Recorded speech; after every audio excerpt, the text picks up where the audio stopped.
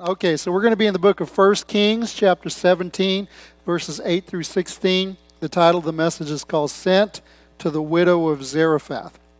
I'm not really good at titles, so this is just out of the book of 1 Kings, and you're going to find that the reason I titled this is because Elijah was sent to the widow of Zarephath. So the Bible says, the word of the Lord came to him, Elijah, saying, "Arise, go to Zarephath, which belongs to Sidon, and dwell there. See, I have commanded a widow there to provide for you." Now, I'm not preaching on that part this morning, but really the word there is, I have appointed a widow there to provide. Because if you use the word commanded, it seems like God talked to her, but he hadn't talked to her yet. She was just appointed by God to be used. She just didn't know it yet. So he arose and went to Zarephath, and when he came to the gate of the city, indeed a widow was there gathering sticks, and he called her and said, "Please bring me a little water in a cup that I may drink." And as she was going to get it, he called to her and said, "Please bring me a morsel of bread in your hand." And so she said, "As the Lord your God lives, I do not have bread, only a handful of flour in a bin and a little oil in a jar. And see, I am gathering a couple of sticks that I may go in and prepare it for myself and my son, that we may eat it and die." See, if you understand the word as I've commanded there, then if you were Elijah, you might think to yourself, she never got the message.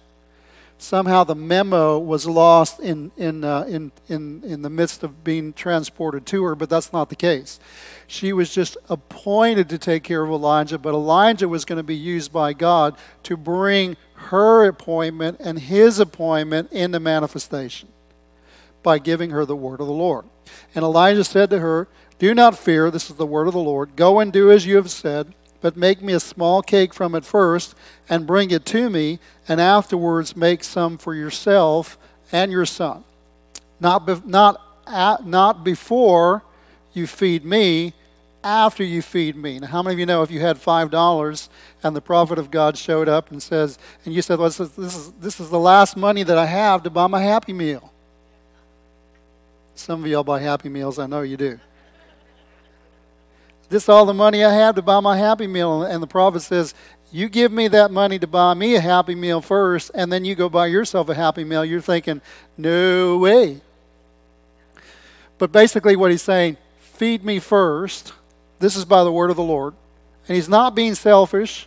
And he's not one of those guys, that sometimes we see on TV that says, "Hey, you need to take care of me, take care of me." It's not that at all. This is a word of the Lord.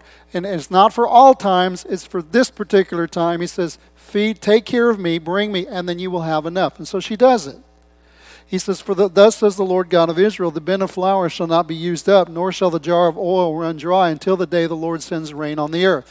And so she went and did according to the word of Elijah, and she and he and her household ate for many days. How long is many days? It's going to be at least 3 years.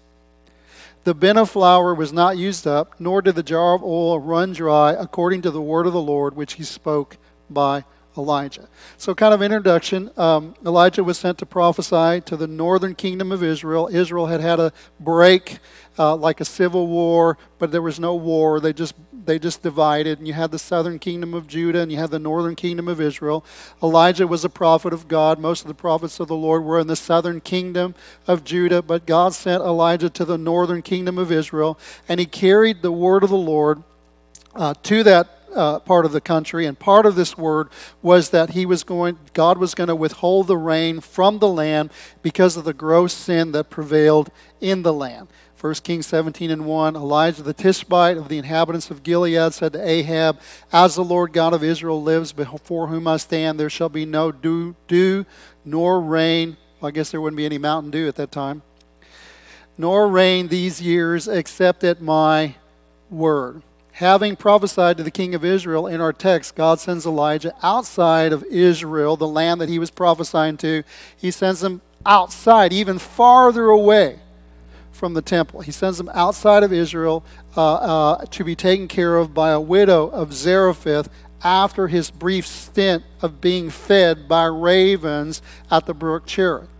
Now, here's the question that I want to pose that we're going to try to answer today. Why was Elijah sent outside of the land of Israel, the place where he was prophesying to be taken care of by an outsider? Well, first of all, The land of Israel that Elijah was prophesying to was in rebellion against the commandments of the Lord. These were his people, but the people were now worshiping false gods. They were worshiping idols, and they had drifted far from the covenant that they had with God. I don't know, we have lots of people coming to the church all the time, and they're going through difficulties. They get saved. They make a commitment that they're going to serve the Lord.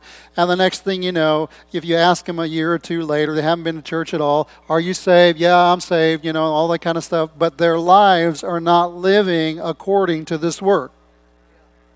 They're basically serving themselves, they're serving the world, and then they wonder, why is Christianity not working for me? Because you're not worshiping God in the way you live, you're worshiping the way you think you should live. Basically, you're putting yourself on the throne that belongs to God. All right? So, they were worshiping idols. They drifted far from the covenant they had with the Lord. And that's the reason why Elijah was sent to bring the word of the Lord to that land. And part of that word was there was going to be no rain in the land. Now, just give you an idea of why he does that.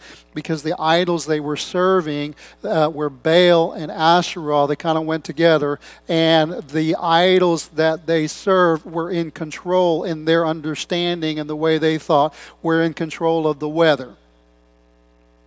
So guess what? God sends the word of the Lord, and he says, basically, you think your gods are in control of the weather? No, the Lord is in control of the weather, and no matter how much you sacrifice, no matter how much you offer, there's going to be no rain except by the word of the Lord. Okay? So practically, after he gave that word, how many of you know that when there's no rain, there's no crops, there's nothing. The economy is going to tank. You're going to be in a situation kind of like where we are in right now. Inflation increases, supply decreases, and everybody's trying to figure out whose fault is it. Well, they kind of knew whose fault it was. It was Elijah's in their mind. So to prevent a potential retaliation against Elijah for the word that was given by God through him, this was a place because in this place there was no faith, so they were going to retaliate against him. Elijah was sent outside of that land to a place where a Gentile, a foreigner, would respond to his ministry and his word.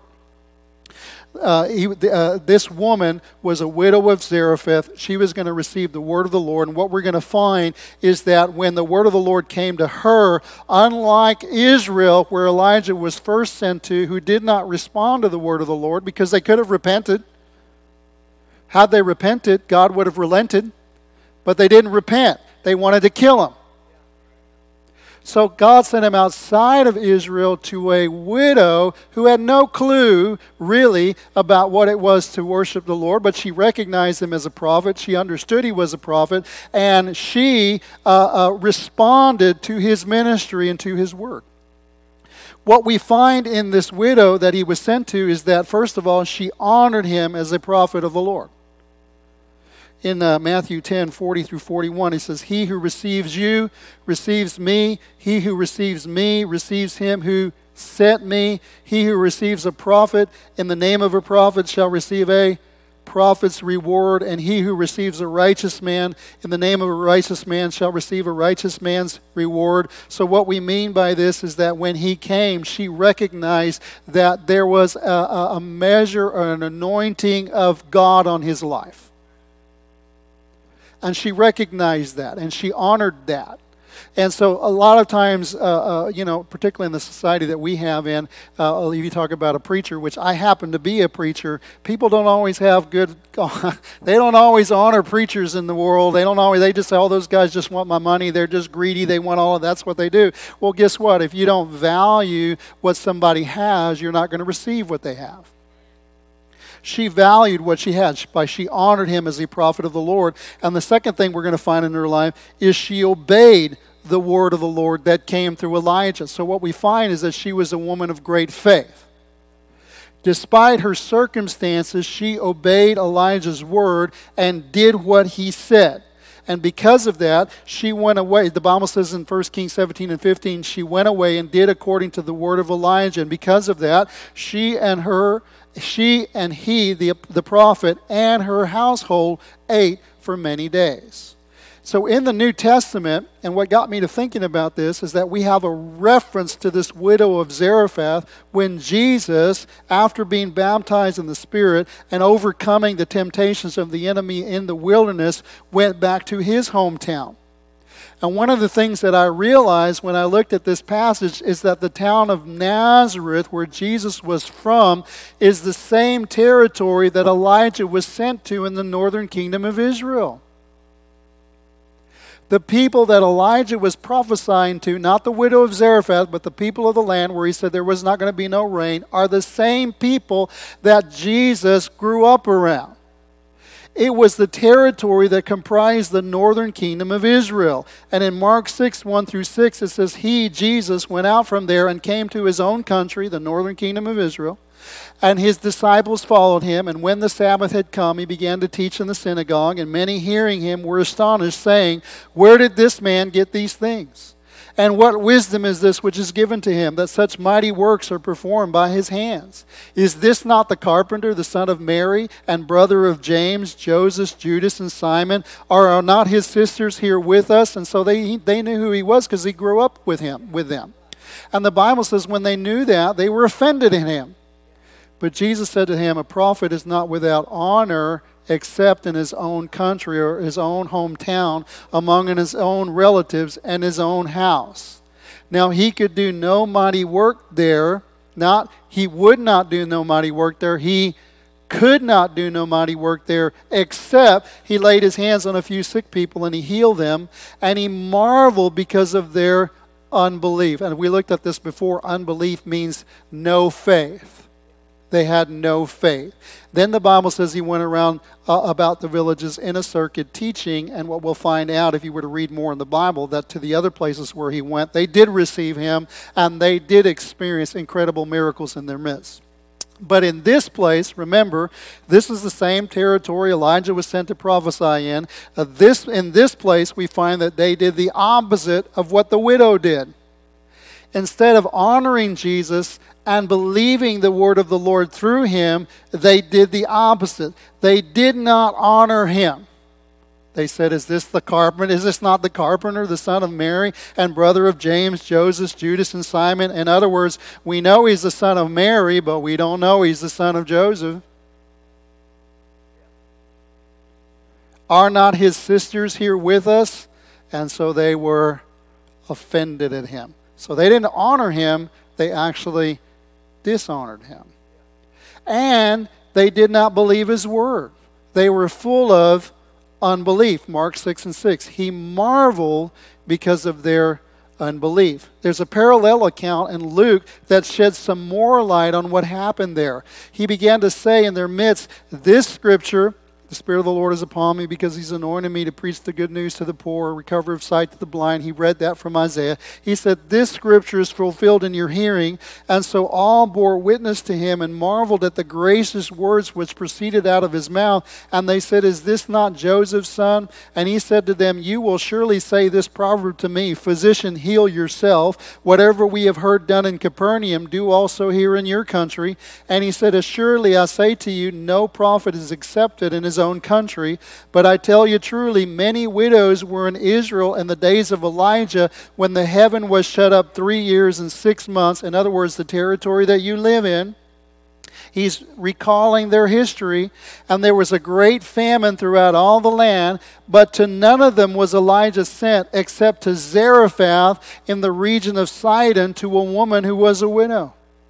And many lepers were in Israel in the time of Elisha the prophet, and none of them were cleansed except Naaman the Syrian, another outsider, another Gentile. And so all those in the synagogue, when they heard these things, the Bible says they were filled with wrath.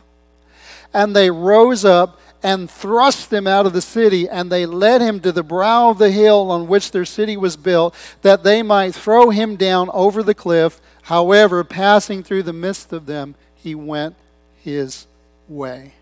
His own people, the people of Israel, did not receive him or believe him. Instead of honoring and believing him, they were offended at him and even wanted to kill him. In John 1 and 11 it says, He came to his own people, and his own people did not receive him.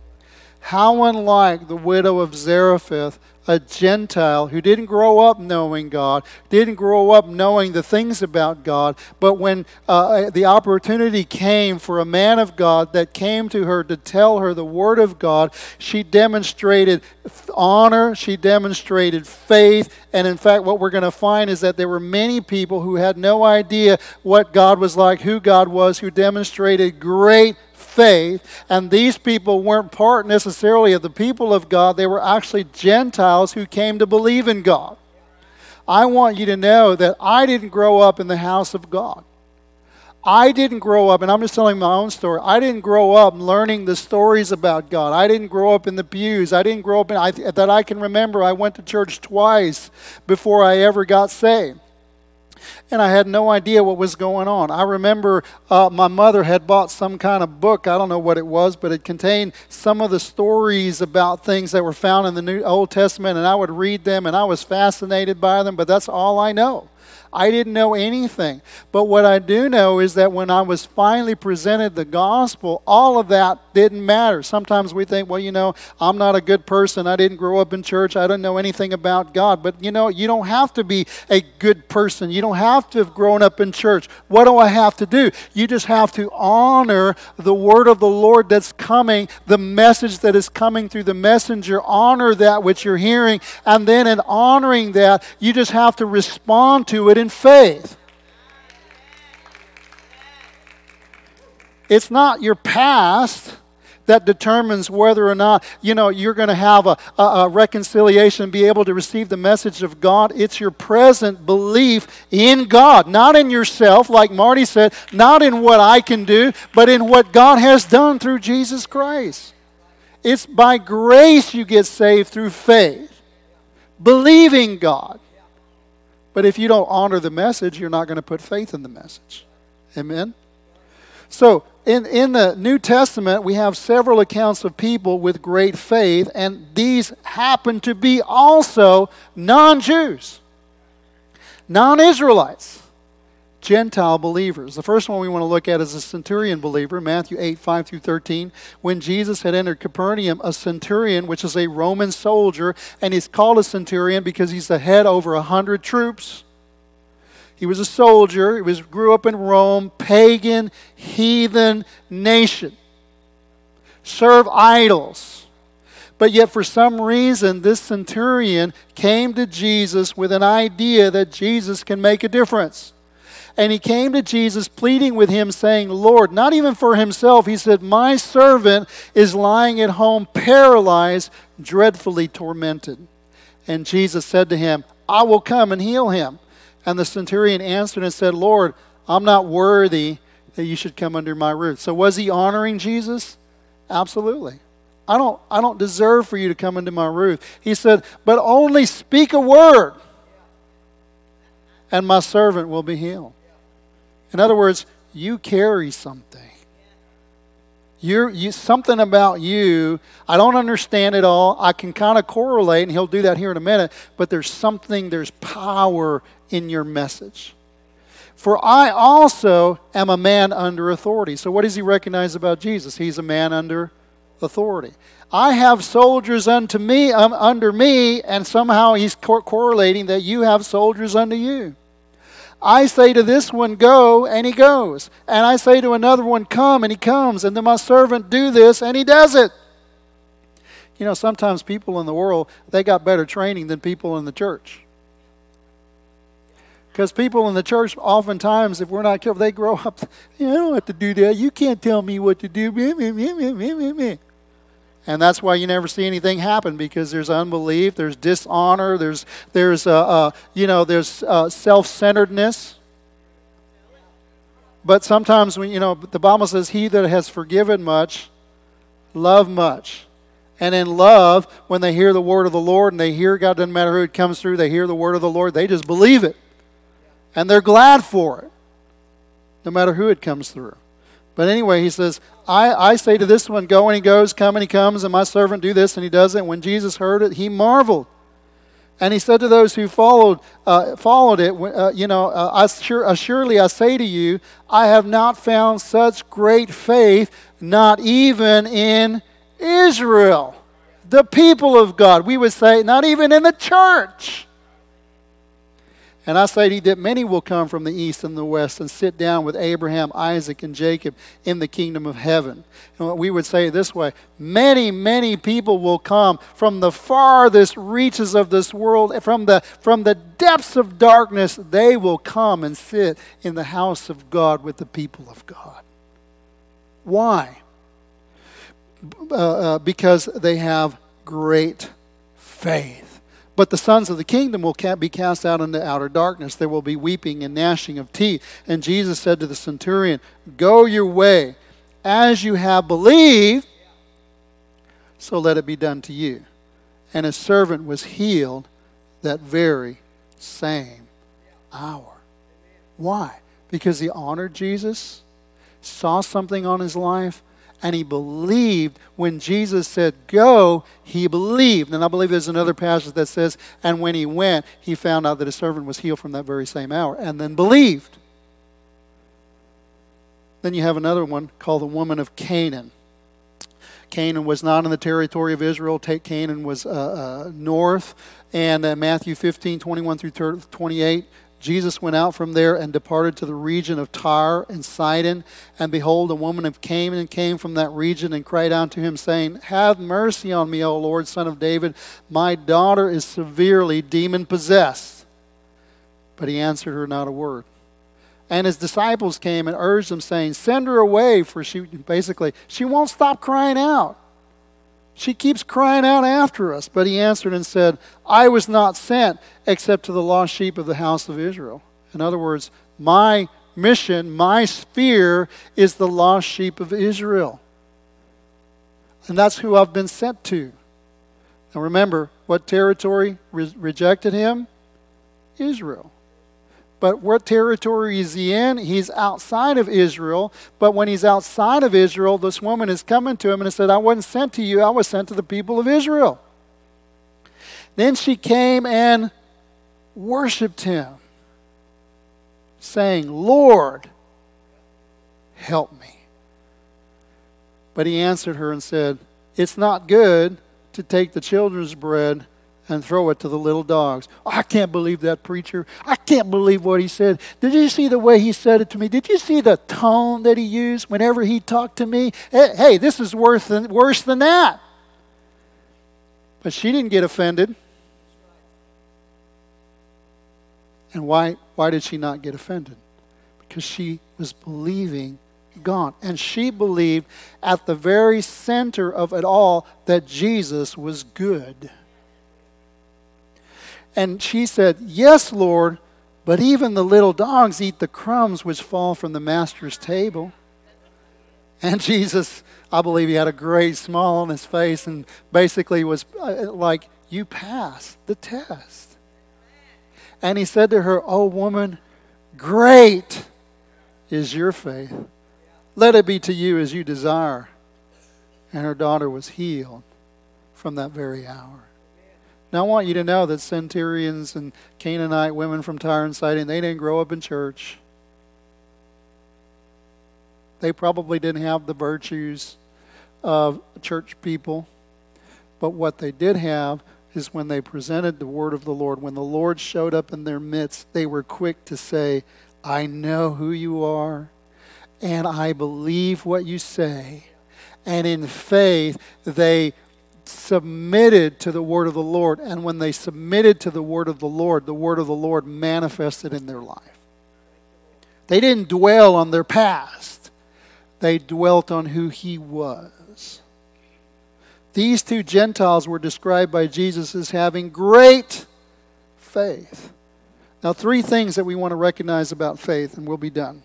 First of all, what we need to see is that faith sees. Then we're going to look at how faith persists. And the last thing we're going to look at is how faith obeys. The first one we want to look at is faith sees. 2 Corinthians 5:7. We walk by faith, not by sight. It doesn't mean you walk around like this. It means that I don't just function but what I see with my natural eyes. I don't just function but what my logic tells me. I believe what God says over and above what I may see with my natural sight. Well, how can you do that? How can you believe what God says even if it's above what you see with your natural sight, what I've been programmed to believe? Because God is bigger and sees the end from the beginning. And while He doesn't always explain Himself, He always has your best in mind. And so if He says, do this, even if you don't understand, if you will do it, you will find that God's Word proves true. It's kind of like a parent. If you're talking to a child and they say to you, I'm going to touch this stove, you say, don't do that. And they say, can you explain the logic and the physics of that? Does a little child do that? If you explain the logic and the physics of that, do you think that they would understand? No. So you know what you do as a parent? You say, don't do that. Or do this.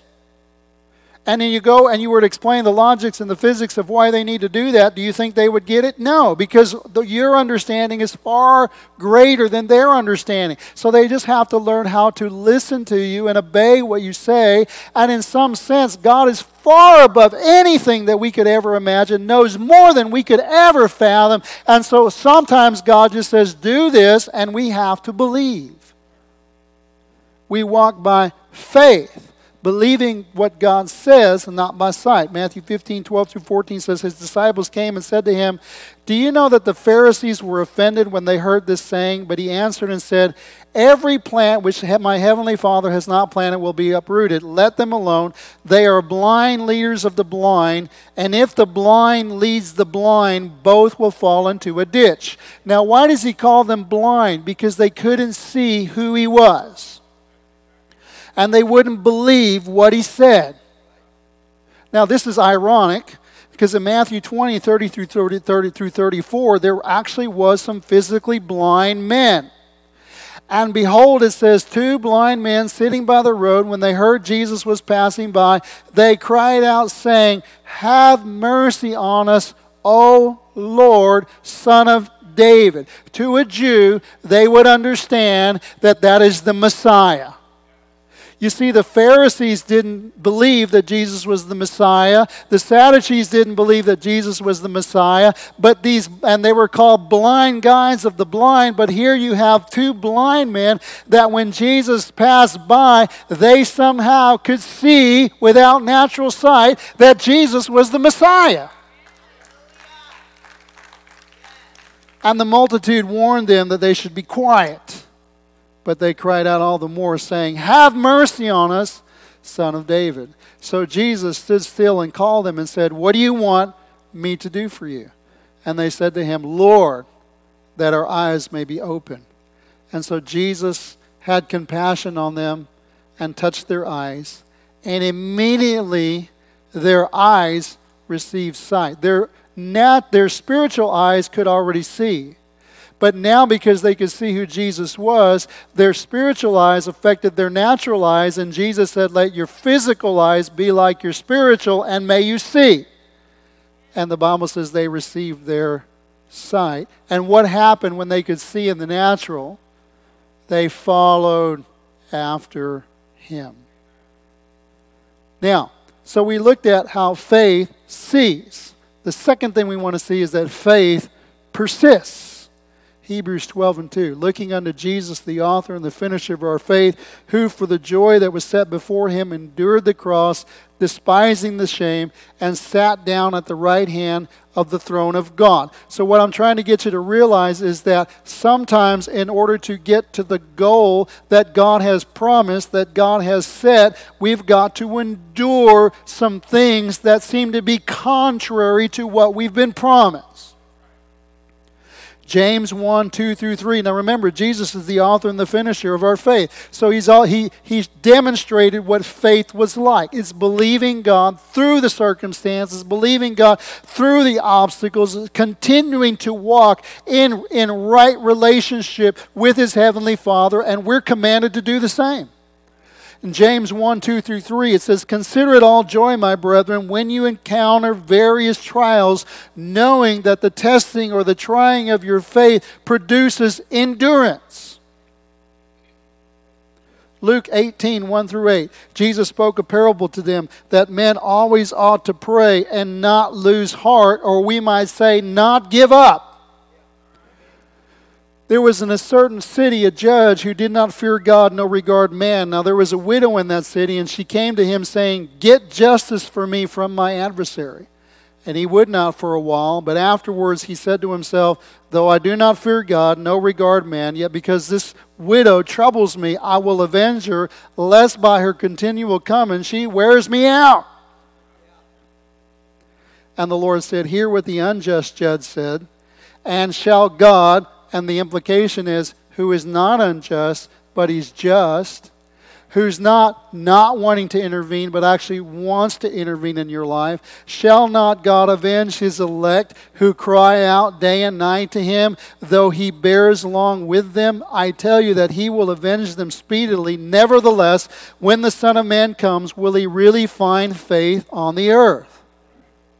In other words, will they endure the obstacles, the struggles, the seemingly things that are outside of what God's Word promises us? Will they continue to believe until that day when they finally see either the manifestation of the promise or the manifestation of the Son of God?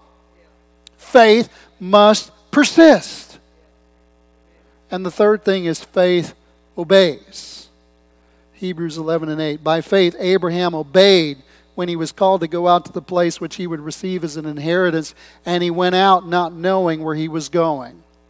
See, a lot of times we think that faith is just having a knowledge of what we're supposed to do. But faith is not faith until we obey. Until we do what God says, whether we understand it or not. Galatians 3, 5 through 7. Therefore, he who supplies the Spirit to you and works miracles among you, does he do it by the works of the law, or does he do it by the things that you do, or by the hearing of faith? Just as Abraham believed God, and it was accounted to him for righteousness, therefore know that only those who are of the faith of Abraham are sons of Abraham. James 2, 20 and 24. But do you want to know, O foolish man, that faith without works is dead? Was not Abraham our father justified by works when he offered Isaac his son on the altar? Do you see that faith was working together with his works, and by works faith was made perfect? And the scripture was fulfilled which says, Abraham believed God, and it was accounted to him for righteousness. And from that day that he believed God, he was called the friend of God. So you see that a man is justified by works and not by faith alone, or by faith only. So what I'm trying to get you to realize from this is that if you have a knowledge of God's Word, maybe you didn't have a knowledge of God's Word before you came in here today, but you're receiving a knowledge of God's Word. It's one thing to have a knowledge of God's Word. It's another thing to put your faith in God's Word. It's another thing to respond to God and say, God, I believe you, and I believe you to such an extent that I'm going to place my life into your hands according to what you say. Peter demonstrated faith in God when he saw the Son of Man walking on the water, and when he recognized it was Jesus, he said, Lord, if it's you, bid me to come out on the water. And Jesus gave the word to him by saying, come. Peter wasn't going out in the water just because he saw Jesus do it. He said, bid me come. And when Jesus said come, he had a foundation to be able to do what he could not do before, because Jesus released the word of the Lord into his life. And when he said come, Jesus got out on the water, but he wasn't really walking on the water. He was walking on the strength of the word of God. And what I'm trying to get you to realize is that it's one thing to hear about God, it's another thing to come to church, but it's another thing to actually put your life into God's hands by actually stepping out and saying, I'm going to believe you, God. I don't know how. I don't know what it's like. I don't understand all of it, but I know that your word, what you are saying in your word is ministering to my heart. I know that there's truth in your word. I honor your word, and now I want to put my faith in your word by stepping out on the power of your word so that I can see what you promise in your word come to pass in my life. I've told you the story many times. I said, I didn't grow up in church. Don't understand a lot about the things of God. But I was following a pretty girl to church. She's back there in the back. And when I went to church, they began to tell me about God. Now, I want you to know, I went 3 months before I got saved, but the minute that I got to church, I felt this pull of God on my heart. I didn't have the vocabulary. I do now. I didn't understand everything about it. I do now. I don't understand everything, but I understand more than I did back then. All I know is that when that preacher's preaching something about, I just recognize that there's truth to that, and I feel something pulling on my heart that I got to respond to that. But I was so shy, I wouldn't go up to the front. It was a much bigger church than this. It was like 1,000-member church, 600 on the lower and 400, 300 or 400 on the top part. And so I didn't want to go up. I didn't want to get out in front of these people, but I kept feeling every time I went to church, because that pretty girl went to church and I was going. Now, I didn't go to church because the pretty girl was going to church. I went to church because the pretty girl invited me to go to church. And so I went. And every time I went, I felt that pull of God on my heart. I felt that pull of God on my heart. And I like I said before, it's one thing I'm hearing, but it's another thing to put your faith in what you're hearing. Well, I never did that in church, but I remember one time I was in my room. It's been about 3 months of going to church. And while I was in my room, all of this stuff began to coalesce, began to come together. And you see, I didn't get saved because I was afraid to die, although I didn't want to go to hell. I didn't. I'm not saying that wasn't a part of that, because you know what? There is truth to the fact that when we die, to be absent from the body, if you're a believer, is to be present with the Lord. But if you're not in right relationship with God, there's another destination for us called hell and the lake of fire, and I don't want to go there. But that's not really why I got saved, although it was a significant reason for getting saved. I got saved not because I wanted a good reason to die well, but I actually got saved because I needed a good reason to live well. Because I felt like I had the potential to be a lot of things, but there was nothing that really interested me. I felt like I was just wandering around like a wandering Aramean. That's how I felt. I was going to school. I had hundreds of hours. I had 100 or more hours of credits, and I didn't have anything to show for it because I was just taking classes. I don't know what I want to be. I feel like I have no purpose in life. I have no meaning in life. And then when the gospel was presented to me, I felt like God was saying to me, I'm giving you a purpose and a reason for life, because I am the reason for life. And I said, God, in my room, I cried out to the Lord. I was by myself, but the Bible says, whoever calls on the name of the Lord shall be saved. Thank God that I was included in that word, whoever. And I was in my room, and I looked up to the ceiling. And I said, God, are you real? But in that cry of saying, God, are you real? Because I didn't have the vocabulary. I didn't understand it all. I didn't have all the scriptures. I didn't have any of that. I just knew, I heard about the Lord. Are you real? And then something inside of me said, because in that cry was, because I need you. If you're real, I want what you have in my life. And that moment that I cried out to the Lord, I felt like all of a sudden this incredible warmth, honey, some people describe it, but it just came down over my head and over my shoulders. And I didn't realize, but I felt like somebody that I had been, at that moment, I didn't know it wasn't before, but I didn't know until it was released from me. I felt like I'd been walking around with a barbell full of weights on my shoulder, and those weights were lifted off. And I felt like Scrooge. I'm as light as a feather. And in fact, that pretty girl and her friend came over, and they came over, and I just said, I just want you to know, I'm saved. What does that mean? I don't know. But I'm saved. I just stepped out on His Word. And when I stepped out on His Word, because the Bible says whoever calls the name of the Lord shall be saved, right? By grace have you been saved through faith, not of yourselves, it is a gift of God, not of works, lest any man should boast. Will you save me, God? Your word says that you will. I'm a whoever. Will you save me? I'm gonna believe you. And when I stepped down on his word, God met me there. You see, you got to do something. You can't just say, I believe, and never do something. But when I said, because if you're real, God, I need you and I want you in my life. I was giving my life to God. God had given his life to me, and in response to that, I was giving my life to him. See, a lot of people feel like when they get saved that they're going to invite God into their life. And really, that's not what's happening. Because, see, your life is a mess already, so why do you want God in your life?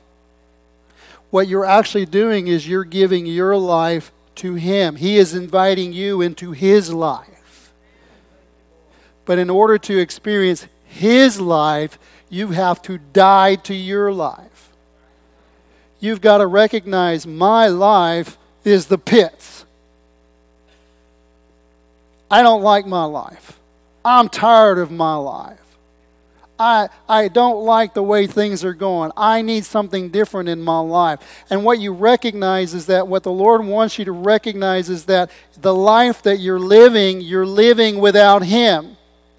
It is a life in darkness, the Bible describes. And there is a ruler over the darkness, and his name is Satan. And he comes but to steal, kill, and destroy. And when you're presented the gospel of light, the gospel of life. Jesus said of himself, he said, I am the way, the truth, and the life. No man cometh to the Father except through me. And so in order to embrace God in his life, you have to embrace Jesus. But in order to embrace Jesus, you're not going to invite Jesus into your darkness. You're going to have to renounce your darkness and walk into his life.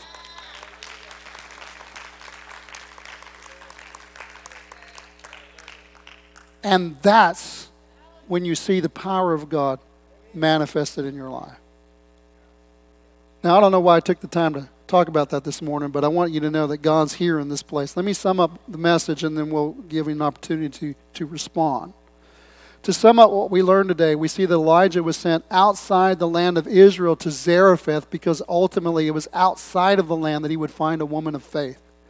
It was her willingness to honor the man of God by faith, to believe the word which he gave to her that led her to receive the provision of God that would carry her through this season of famine with great abundance as she experienced the blessings of God on her life and on her household.